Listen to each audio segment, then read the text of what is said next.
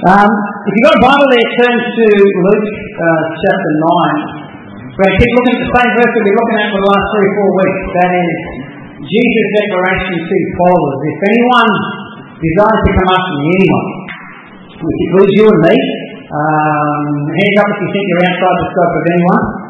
Is there anyone here that feels like they're outside the scope of that? No? Good, that's great, we're all on the same page.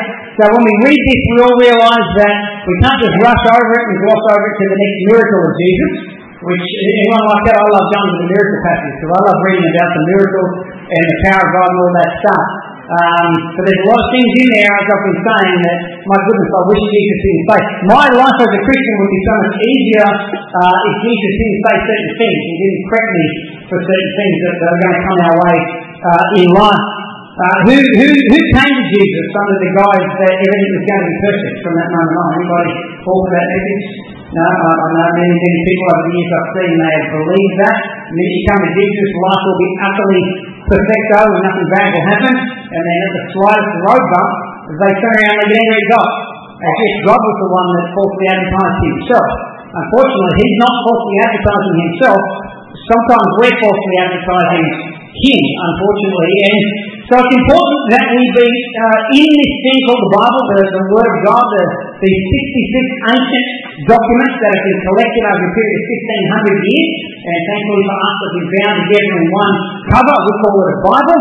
It's great that we don't walk in here with 66 ancient parchments under our arm and wonder which one will be unrolling today. We just pick up one book in turn.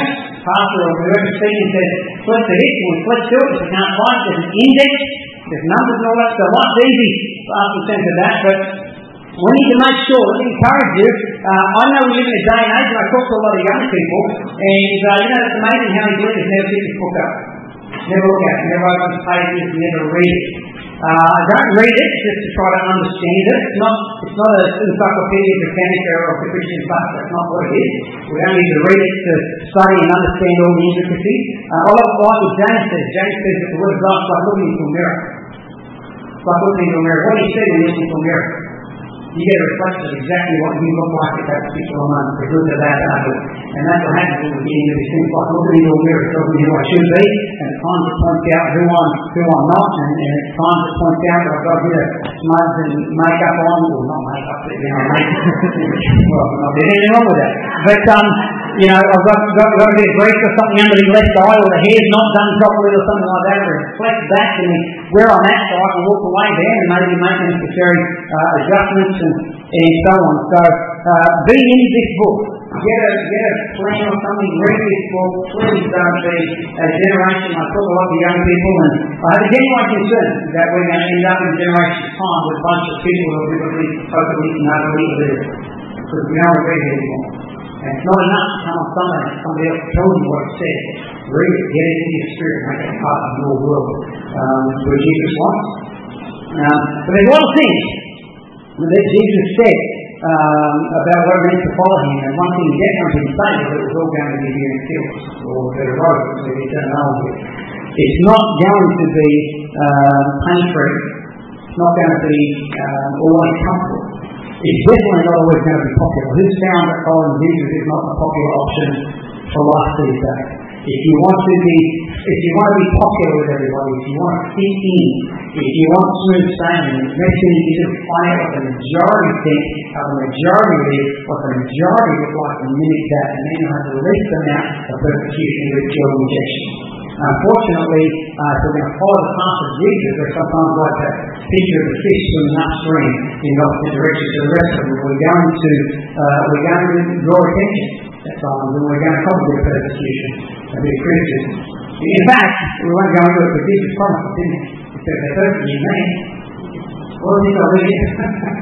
So they reject me, you don't like me. They're really ones that think I'm okay and follow me and believe the stuff that comes out of my mouth. So we should be rocked by that. But this is one of those statements. In the last few weeks we've looked at it. First week I think we looked at it in Mark. Last week we looked at the same passage in Matthew. This week I want to draw your attention to the same passage in Luke. It's exactly the same passage, but I just want you to see that all those three writers, they all testify that this was something Jesus actually said. Sometimes you read stories in the Bible and there are somewhere one or two authors recognise that and were led by the Holy Spirit to write that incident down. But there are some that are broad brushed and everybody noticed them. And this is one of those situations. The Holy Spirit wanted all these guys to make sure that they recorded this particular conversation in his statement. The statement says that he said to them all, if anyone desires to come after me, let him deny himself, take up his cross daily and follow me. If anyone wants to come after me, personalise it. If you want to come after Jesus, if you desire to come after Jesus, then this is for you. Jesus is saying you have to deny yourself, take up your cross, and follow him. So we've been looking at what that means in the last few weeks, and we've been breaking it down. And just a very quick summary, because I want to finish up with it today. Very quickly, first thing we looked at was the first thing Jesus said, anyone who desires to come after me. To desire means to have it in mind to resolve. Basically, it's a decision. It's not based on any feel. It's a decision that you want to follow after Jesus. I wonder if I ask you to think about that question for a second. Have you made the decision to follow after Jesus? Have you actually made that decision? And you know that you've made the decision because it will be evidenced by choices that you make after. If you look at your lifestyle and the choices that you make, and you know that they're not congruent with a decision to follow Jesus, then just be honest with yourself and go, well, this is where I'm going. It would be terrible to get there one day and stand before the Lord and think that you're in, and have him be like Matthew 26, 28, somewhere there. The sheep and the goats, and they go, well, we did all these wonderful things, and we thought we were in. And he said, you know what, I didn't know who you were. You thought you were following me based on what? Did you listen to my words? Was it based on what I said a follower looks like, or was it just based on popular opinion? Was it based on the latest book? What was it based on? Because I've made it very clear to you what a follower looks like and what I'm asking you to do. Because I've got this amazing life, and this is the thing. God has such an amazing life for us. It's ludicrous that we fight so hard to have the life that we think is there, when we've got this all-knowing, all-loving God there, who has nothing but a good time in store for you. And by a good time, I don't mean paying free, but what I mean is you're not going to find fulfillment in what you think fulfills you over and above what God thinks fulfills you. The peace that we search for in life, thinking if I could have this, be there, and we pursue it, change it with all our might, if we would surrender to God, He will take us to a place where there's a peace that won't pass anything, so I think He's ever going to give you. This is the life that God has on offer for us. It's an exchange of what we want for what He has for us and what He wants to give us. And God's smarter than you. He knows better than you, and He's got better things in store for you. But we live in a world that doesn't support that concept. We live in a world that puts it back on you and goes, hey, you know what's best. You're smart. You're intelligent. You lead. You've competent. You know how it works.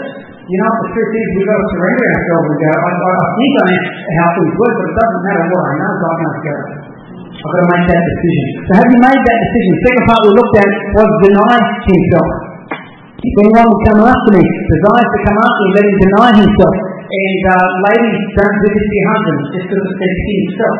Catching our cover and you're denying yourself. It's not that. That word is gender neutral. In other parts of the Bible, the same word translated herself, themselves, and so on. But if we want to come after Him, if we make the decision to come after Him, the first thing that we start doing is we start denying ourselves. Let me ask you this question. Are you aware that God has plans and purposes for your lifetime and that you'll have a part to play in that? Are you aware that God is not just sitting in heaven, and He loves us? Let me make it very clear. But God's not sitting in heaven going, I love Jackie so much that I'm going to do everything that's absolutely perfect for Jackie and to get the rest of it. Anyone seen that movie, Bruce Almighty? Anyone seen that Jim Carrey movie? Now remember the scene where he lashes the moon. Anyone seen he pulls the moon in, and then he's there with his fiancée, and just a beautiful romantic scene, and the moon's there. And, I mean, for him, that was just perfect, and she was having the best night. But then the next morning on the news, there's this news story. Breaking news, a tsunami hits Japan. Why? Because the moon was moved, so there's a massive tsunami, thousands of people are killed. So God's not going to just sit back and go, I'm going to do whatever's best for one particular individual. God is going, I know it's best for each individual, but in terms of your life, I want you to be committed to working with me to do what's best for mankind. I want you to play your role in the bigger picture. And every one of us have a role that we play in the bigger picture. Like Jackie just said, your times and seasons were ordained by God. Who believes that? Who thinks that they're here in 2020 just by random chance? You could have easily just random chance been born in Ethiopia in the year 240. If you believe that, go and read the book of Acts. Paul talks about this. He says, you know what? He says, God preordained the times that men will be born and the seasons of their dwellings and the borders of the boundaries of the earth. God ordained that you would be here for such a time as this. God wants you here for a reason. So if God doing something in the world at this particular time, then He wants you to acknowledge that and be open to playing your role in that. Are you aware that God has plans and purposes for your lifetime, and you'll have a part to play in that? See, one of the things with Peter we looked at in this whole story, this whole scenario of denying himself, taking up the cross, it actually starts with them declaring a wonderful revelation of the Christ, the Son of the living God. And then, of course, Jesus goes forth and you got it. Now that you know that, now I'm going to talk to you about God's bigger picture, the Gentiles. And he starts talking about his death and his burial and resurrection and what God is doing. Peter pulled him aside, and we all went over this last couple of weeks. Peter pulled Jesus aside, and Peter said, that's not going to happen to you, but he rebukes him. And then Jesus says, just behind me, Satan, says, you're not mindful of the things of man, I think of God. You're just simply mindful of the things of man. You see, in that moment, here's what Peter was doing. I want you, Jesus, and I want you to fit in my agenda. Does that sound like a lot of believers? Unfortunately, I feel like it is. I want you, God, but I want you to fit into my agenda. So, Lord, come into my life and then subject yourself to what I want. Jesus is trying to say to Peter, it works the other way. Peter, I want you to follow me and submit yourself to my bigger agenda. Because I have a bigger agenda. I have things that I want to do as well. God has plans and purposes. Always has. Go right back to the very first book of the Bible, Genesis. God had a plan. Go right through the end. God has a plan. We're reading book into 20. God has a plan and a purpose, something that He wants to do throughout the ages. To see people come to faith and to see people get the revelation of who He is. So I want to just finish up real quickly by looking at the next step of that process. He said to them all, if anyone desires to come after me, make the decision to come after me, let him deny himself and take up his cross daily and follow me. Take up his cross. What does it mean to take up your cross? Now, we live in a culture today where, who's ever heard this, right? Oh, I've got a sore toe. And I've been to the doctors and they can't fix my sore toe. It's the unfixable toe, they call it. They can't do anything about it. But it's okay, don't feel sorry for me. It's just my cross to bear. You ever heard that? It's just my cross to bear. Oh, look, I've got this really, really bad marriage. It just doesn't work, but I'm sticking at it. It's just my cross to bear. I've got this sickness. It's just my cross to bear. My people don't understand me, but it's just my cross to bear. And we turned the concept of carrying a cross into carrying some kind of burden upon our shoulders. That's the way that carrying a cross is put across in our culture, you know. I was brought up a Tigers fan. From that big, my grandparents made me go to the Tigers. I never had a choice. I know it's stupid, but it's my cross to bear. I'm just too loyal. I can't pick another team. You know, I'm so good looking and people pick me. They feel inferior around me. I can't help it. I'm just too sexy for this world. It's my cross to bear. You know? What's funny? Haven't you ever thought that? Maybe it's just not. Our cross, bearing our cross, it comes to mean carrying some kind of burden or living with some kind of burden. But that's not what it was that Jesus was talking about at the time. He wasn't saying, hey, if anyone desires to come after me, deny himself and pick up a great big burden and come after me. And then later on, and by the way, lay their burdens back on me, and I'll take them on you because my yoke is easy and my burden is light. Exactly. My burden is light. The burden of God is light. When we're yoked to Him, when we're working with Him, you want to run off by yourself, and you can carry it yourself. But if we yoke ourselves to God, His yoke is easy, His burden is light. Jesus was not saying to the disciples, come and carry some kind of a burden. Here's what the cross represents. I want you to think about this. Jesus has just told them that He's about to die. He's told them there's a big picture of God. Now keep in context, before Jesus gets on the scene, there's 400 years of silence. from the last prophet to when Jesus comes on the scene, 400 years of silence. Israel has not heard from God for 400 years. Now, if you don't hear from someone for 400 years, you're going to assume they're doing nothing. Yep. I cannot hear from someone for a year and just assume that they're doing nothing. Nothing's going on, they're out of my world. And this is kind of what Israel must have felt. 400 years of silence. Where is God? What is God doing? Maybe God's doing nothing. Maybe God's given up on us. Maybe he's hung up for. Go back and look at our history. We've given him every reason to give up. Maybe he's just come through his weekend and it's all over. Maybe. 400 years of silence. Jesus comes. These guys say, you're the Christ. And he goes, you've got it. Exactly. That Messiah that all the ancients spoke about, yes, I'm here. In other words, God's still been doing something leading up to this moment. God's doing something. I'm here in the moment and God's continuing to do something. And then he goes on and expands on what he's talking about. I'm going to be crucified, buried, and died. God is doing something, and here's my role in that. When Jesus took up his cross, what was he really doing? Well, he died to save the world, yes. Becoming sin for us, yes. But ultimately, what was he doing? He was fulfilling the will of God for his life. Jesus kneels in the Garden of Gethsemane, and what does he pray? Father, if it's okay with you, could you take this away from me? In other words, this plan that you've got for my life, if we could change it, that would be awesome. But not my will. In other words, my will is, Father, that we could do this another way. That's my will. I wish that we could do it another way. But at the end of the day, I'm committed to not my will being done in my life, but I'm committed to your will being done. They come and they grab Jesus, and they take him away, and he ends up getting crucified on a cross, and then he resurrects. So, while Jesus was down here, the purpose of God for his particular life was to take up that cross physically and to be crucified for the sins of mankind and so on.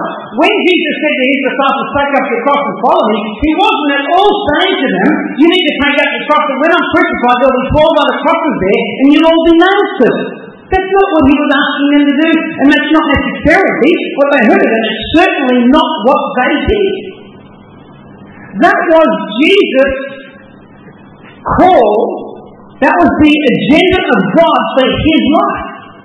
The Son of God, Jesus, came to die, to be the sinless sacrifice for you and for me. Nobody else could do that. That was for him and him alone. So the cross is not some heavy burden you carry. The easiest way to explain what the cross is the will and plan and purpose of God for your life. Jesus is saying this, deny yourself. If you're serious about coming after me, if you really want to come after me, they're my disciples. Here's what my disciples do. They have a whole bunch of agendas and ideas and things that they want to do.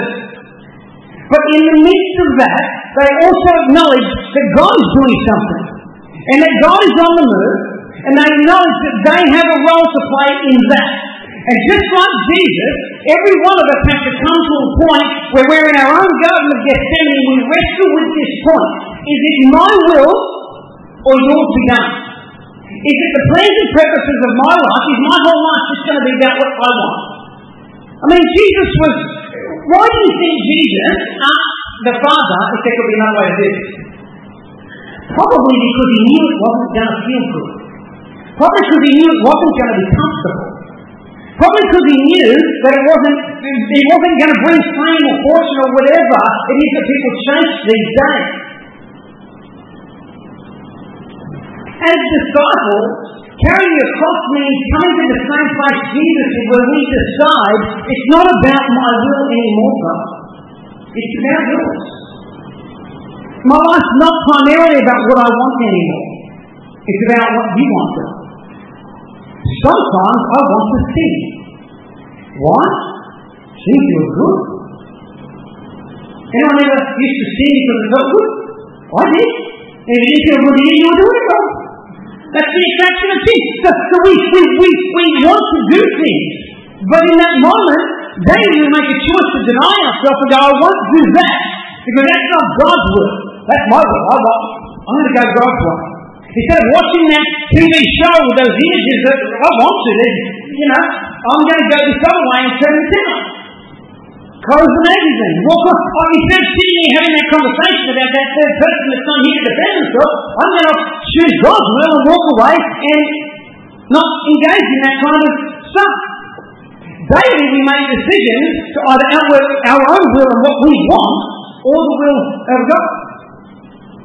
Now, I don't think any of us get to a point of absolute holiness where we don't wrestle with that. If you do, you're better than Jesus.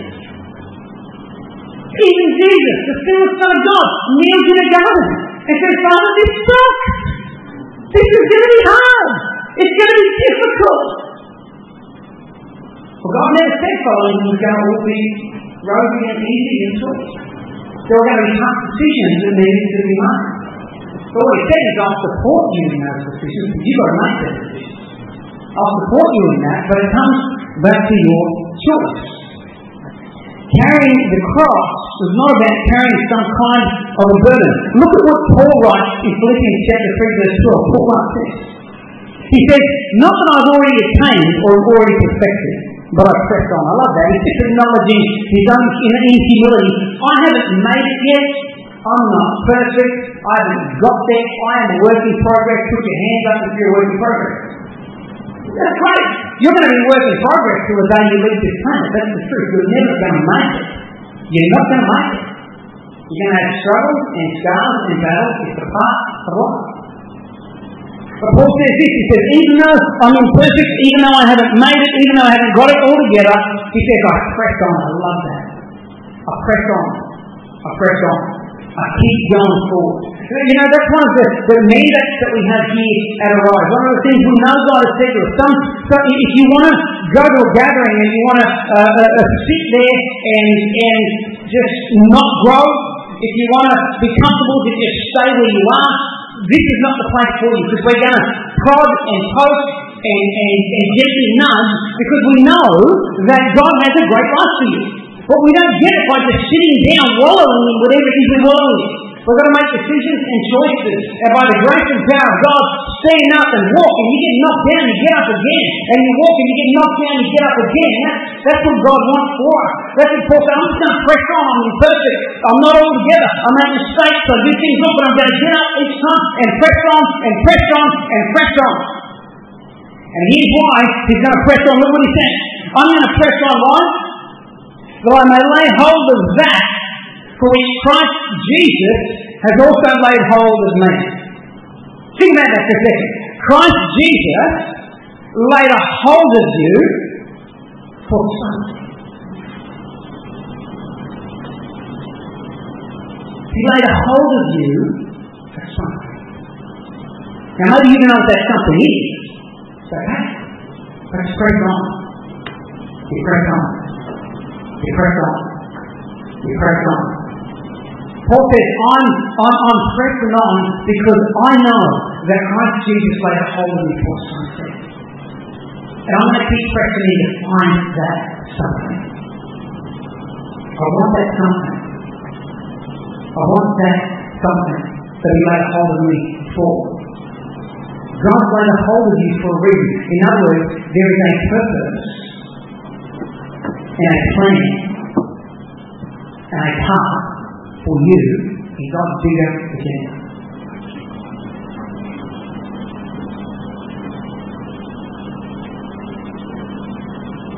Not just about you, not just about me. There's a part that we play. What I love about that is this. If carrying the cross is all about this burden, brother, again, it's like last week we talked about the 90s. If it's all the burden, that's an negative. Who wants it? Who's willingly going to do it? But it's not about the burden you carry. It's about thinking out the call of God, the plans and purposes of God for your life. And that's positive. That's exciting. Because you're made for that. You were created for that. And that will make a difference in the world. How do you change the world? You change the world when people like you and me wake up each day and go, I'm here for a reason today. So today, I'm going to take up my cross daily, the plan and purpose of God for my life. Today, I'm going to take up and I'm going to walk in. Nick, as Jackie said, done an absolutely amazing job here in Birmingham. We had a few other people come, but primarily for those two guys who work on the stage here and stuff. And one of the things that I've been saying to Nick the last few times I've come on in, Nick's here and he's got the tools and he's doing all that stuff. Nick's doing all the stuff that I don't know how to do. I can't do it. I've got no idea how to do it. I mean, he sets his tools up and he's cutting and angling and all these things, and I'm just looking and going, I just go, I've got no idea the stuff that he's doing. I could never do that stuff. So here's what I did. I turned in and I said to Nick, I've got my computer at the back there. I said, Nick, I'm going to just do what I have to do. And I'm going to sit at the back and do what I have to do. But if you need me, Nick, you just call out.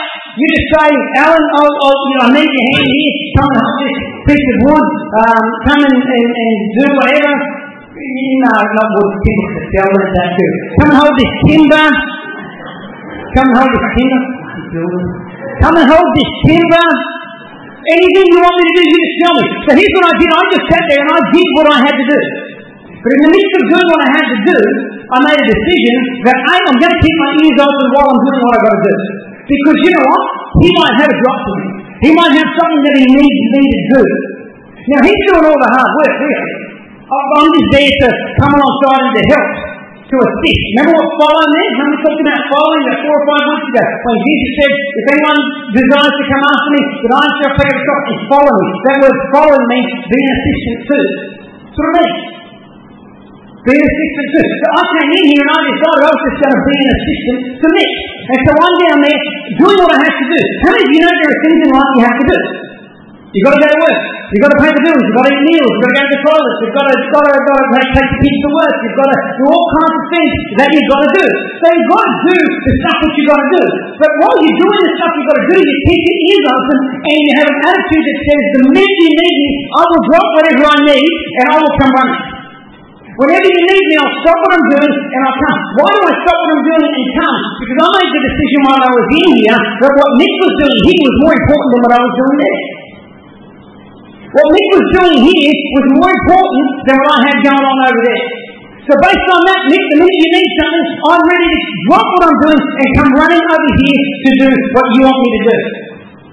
It's okay for me to have a will. It's okay for me to do things I've got to do. That's fine. I'm not saying that we sit back and do absolutely nothing to... No. The will of God is not necessarily some big, bang, one unique thing that you have to do to go and build a massive building or start a huge ministry. The will of God is outward daily, like taking up your cross. It's a daily decision that you make. It's an absolute daily decision that you make. Whose will is more important to you today? Right now, whose will is more important to you? You or God? Whose agenda is primary in your mind right now? Is it your agenda or God? Every one of us are going to end up like Jesus, where we're going to have to be on our knees in our own Gethsemane and answer that question. Whose will, whose agenda is more important? Yours or God? Some weeks I get stuck at Mars bars and I'm friends we had nice messages. Some weeks it's more chocos and the choco message and vegetables. But we've got to hear this stuff. We've got to wrestle with some of the stuff that Jesus talked about. Taking up your cross was about the will and the purpose and the plan of God. Jesus' cross physically was that part that he had to play in the bigger plan of God. God didn't stop working once Jesus was crucified and resurrected. That was part of the bigger plan. And that plan, the focus and center of that plan was not Jesus or God, but man. To redeem man. If man was not focused, we were just a peripheral, then Jesus wouldn't necessarily have to die. It would be, should we, No. Let's just hang around and work out how they go and we'll make it mind up. But God so loved the world. He gave no son. He so loved the world. And every day we get to wake up and play a tiny, tiny role. He sent his plan and his purpose to come to pass. Or to fight for our own plans and purposes, knowing that we can do great things and do wonderful things. But they're temporal. Not enough for the sword and nation. Well, God's doing one big story. Somewhere along the line, being a disciple became about praying prayer. You slide your arms down your head and say the prayer and read it. You made it. Can't find anywhere. And you don't need documents that our faith based upon we're becoming a disciple who's based on praying prayer. Somewhere along the line, being a disciple became about praying prayer. They're called to Jesus, it's actually about living a daily life. Not repentance, I was talking about the other day. I want to do a message on repentance at some point because it's so misunderstood that repentance is a prayer. Oh Lord, I'm sorry. Repentance is an action. The word repent means to be all 180. It means to stand here, play around with something I should be, and then stand and go, oh Lord, I'm sorry, Lord, I'm still standing. I play with it again, go, oh sorry Lord. Repentance has got nothing to do with sorry Lord. Repentance is, oh Lord, that's not good. I do it 180 and I want. Being a disciple is not about a prayer you pray, it's a life that you live. And I think God wants us to get back to that. Because the prayers that we pray, that's wonderful. But it's the life that you live that is the life. The life that you live itself in viewing the world around you. Matthew 7, verse 21, Jesus actually said these words. He said, not everyone who says to me, Lord, Lord, shall enter the kingdom of heaven. But he who does the will of my Father. The Father has a will. We all go down and knees in our own garden and rest of it. What's my life going to be like? What's my life going to be about? What's my day going to be about? Is it going to be about my own dreams, agendas, plans and goals? And again, just like when I came in with Nick, I had plans and agendas, I had stuff I had to do, nothing wrong with that. But I hold it as a distant second to the call of me. If you want me to come and do something, then that's it on the shelf. I don't sit there and go, well, hang on, I'll just finish my 5 years of uni first. I'll just finish this, I'll get back to God, you want me to do something, you call and you're speaking to me. Then what I'm going to do it.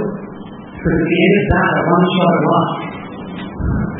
This morning when you walk in here this morning, you don't get back. I don't care how hard you try and how smart you are, unless you've got your own, what's that car called, and that's the future. DeLorean, unless you've got your own DeLorean, you've just lost it. It's all over. And do I live it for the glory totally of myself?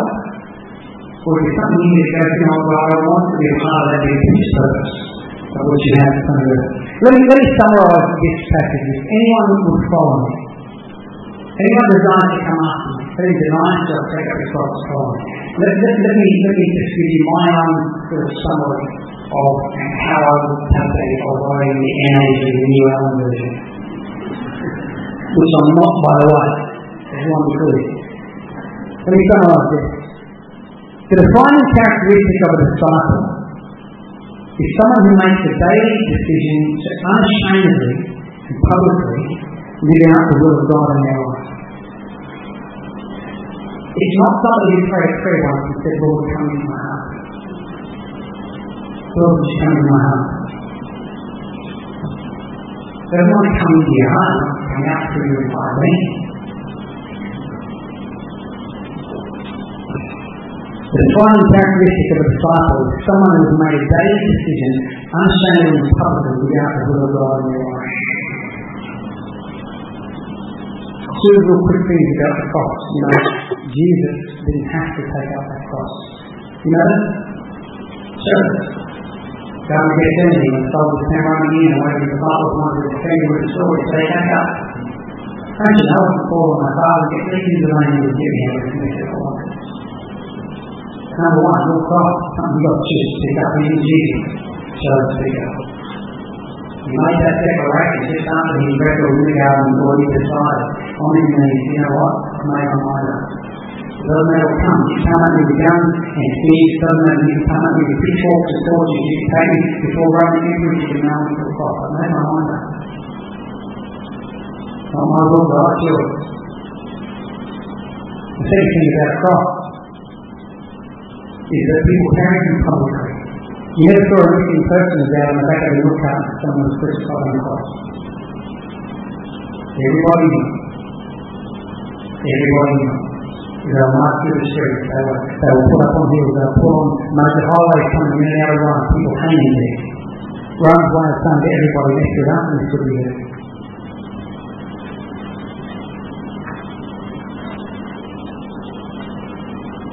Right definition of a disciple. Someone who makes a daily decision to unashamedly and publicly live out the will of God in their lives. I want you to think about that. I want you to think about that. Are you someone who daily makes the decision to put the will of God first? Are you someone that publicly and unashamedly will stand for Jesus? How many of you know we're living in times where publicly and unashamedly we're not going to become this concept? They're real life changes to many people. And I'm telling you that way. I often say to young people, I think the toughest people in the world are politicians. I think it's the hardest thing. The hardest thing. And if you're young, you know what I'm talking about. It's unpopular with your friends. You get picked on, you get targeted. You talk to me, you talk to that. Take guts to stand for Jesus. It's easy to walk away from him. Take courage to stand. Anyway, Lord, thank you for your word. And Father, thank you for this challenge. And God, I pray for every person here this morning, God. Lord, we're a part of anyone. You said if anyone desires to come after you, God, let them deny themselves and take up their cross daily and follow after you, Lord. So God, I pray for each person here. Lord, this might not be, Lord, it's certainly not my favourite verse in the Bible. It's very much down the bottom, to be honest, but it's true. And so Lord, I pray for each person here. God, I pray that you would cause us to wrestle with this verse, not just go, that's great, we've got a few weeks on the verse, let's move on to the next thing. Let us wrestle with this concept of discipleship, Lord. None of us want to be those people who get there and say, did we do this, or did we do that, and you look us in the eye and you say, I didn't know you, God. Let that not be the testimony of any person in this room, God.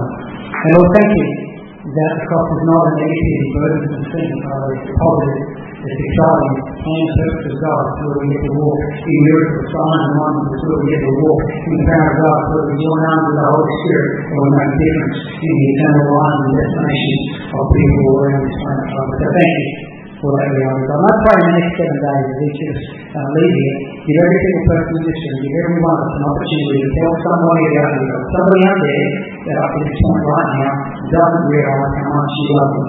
Let us tell them in the next 7 days, Father. And I pray this in Jesus' name. If I said, Amen. Amen.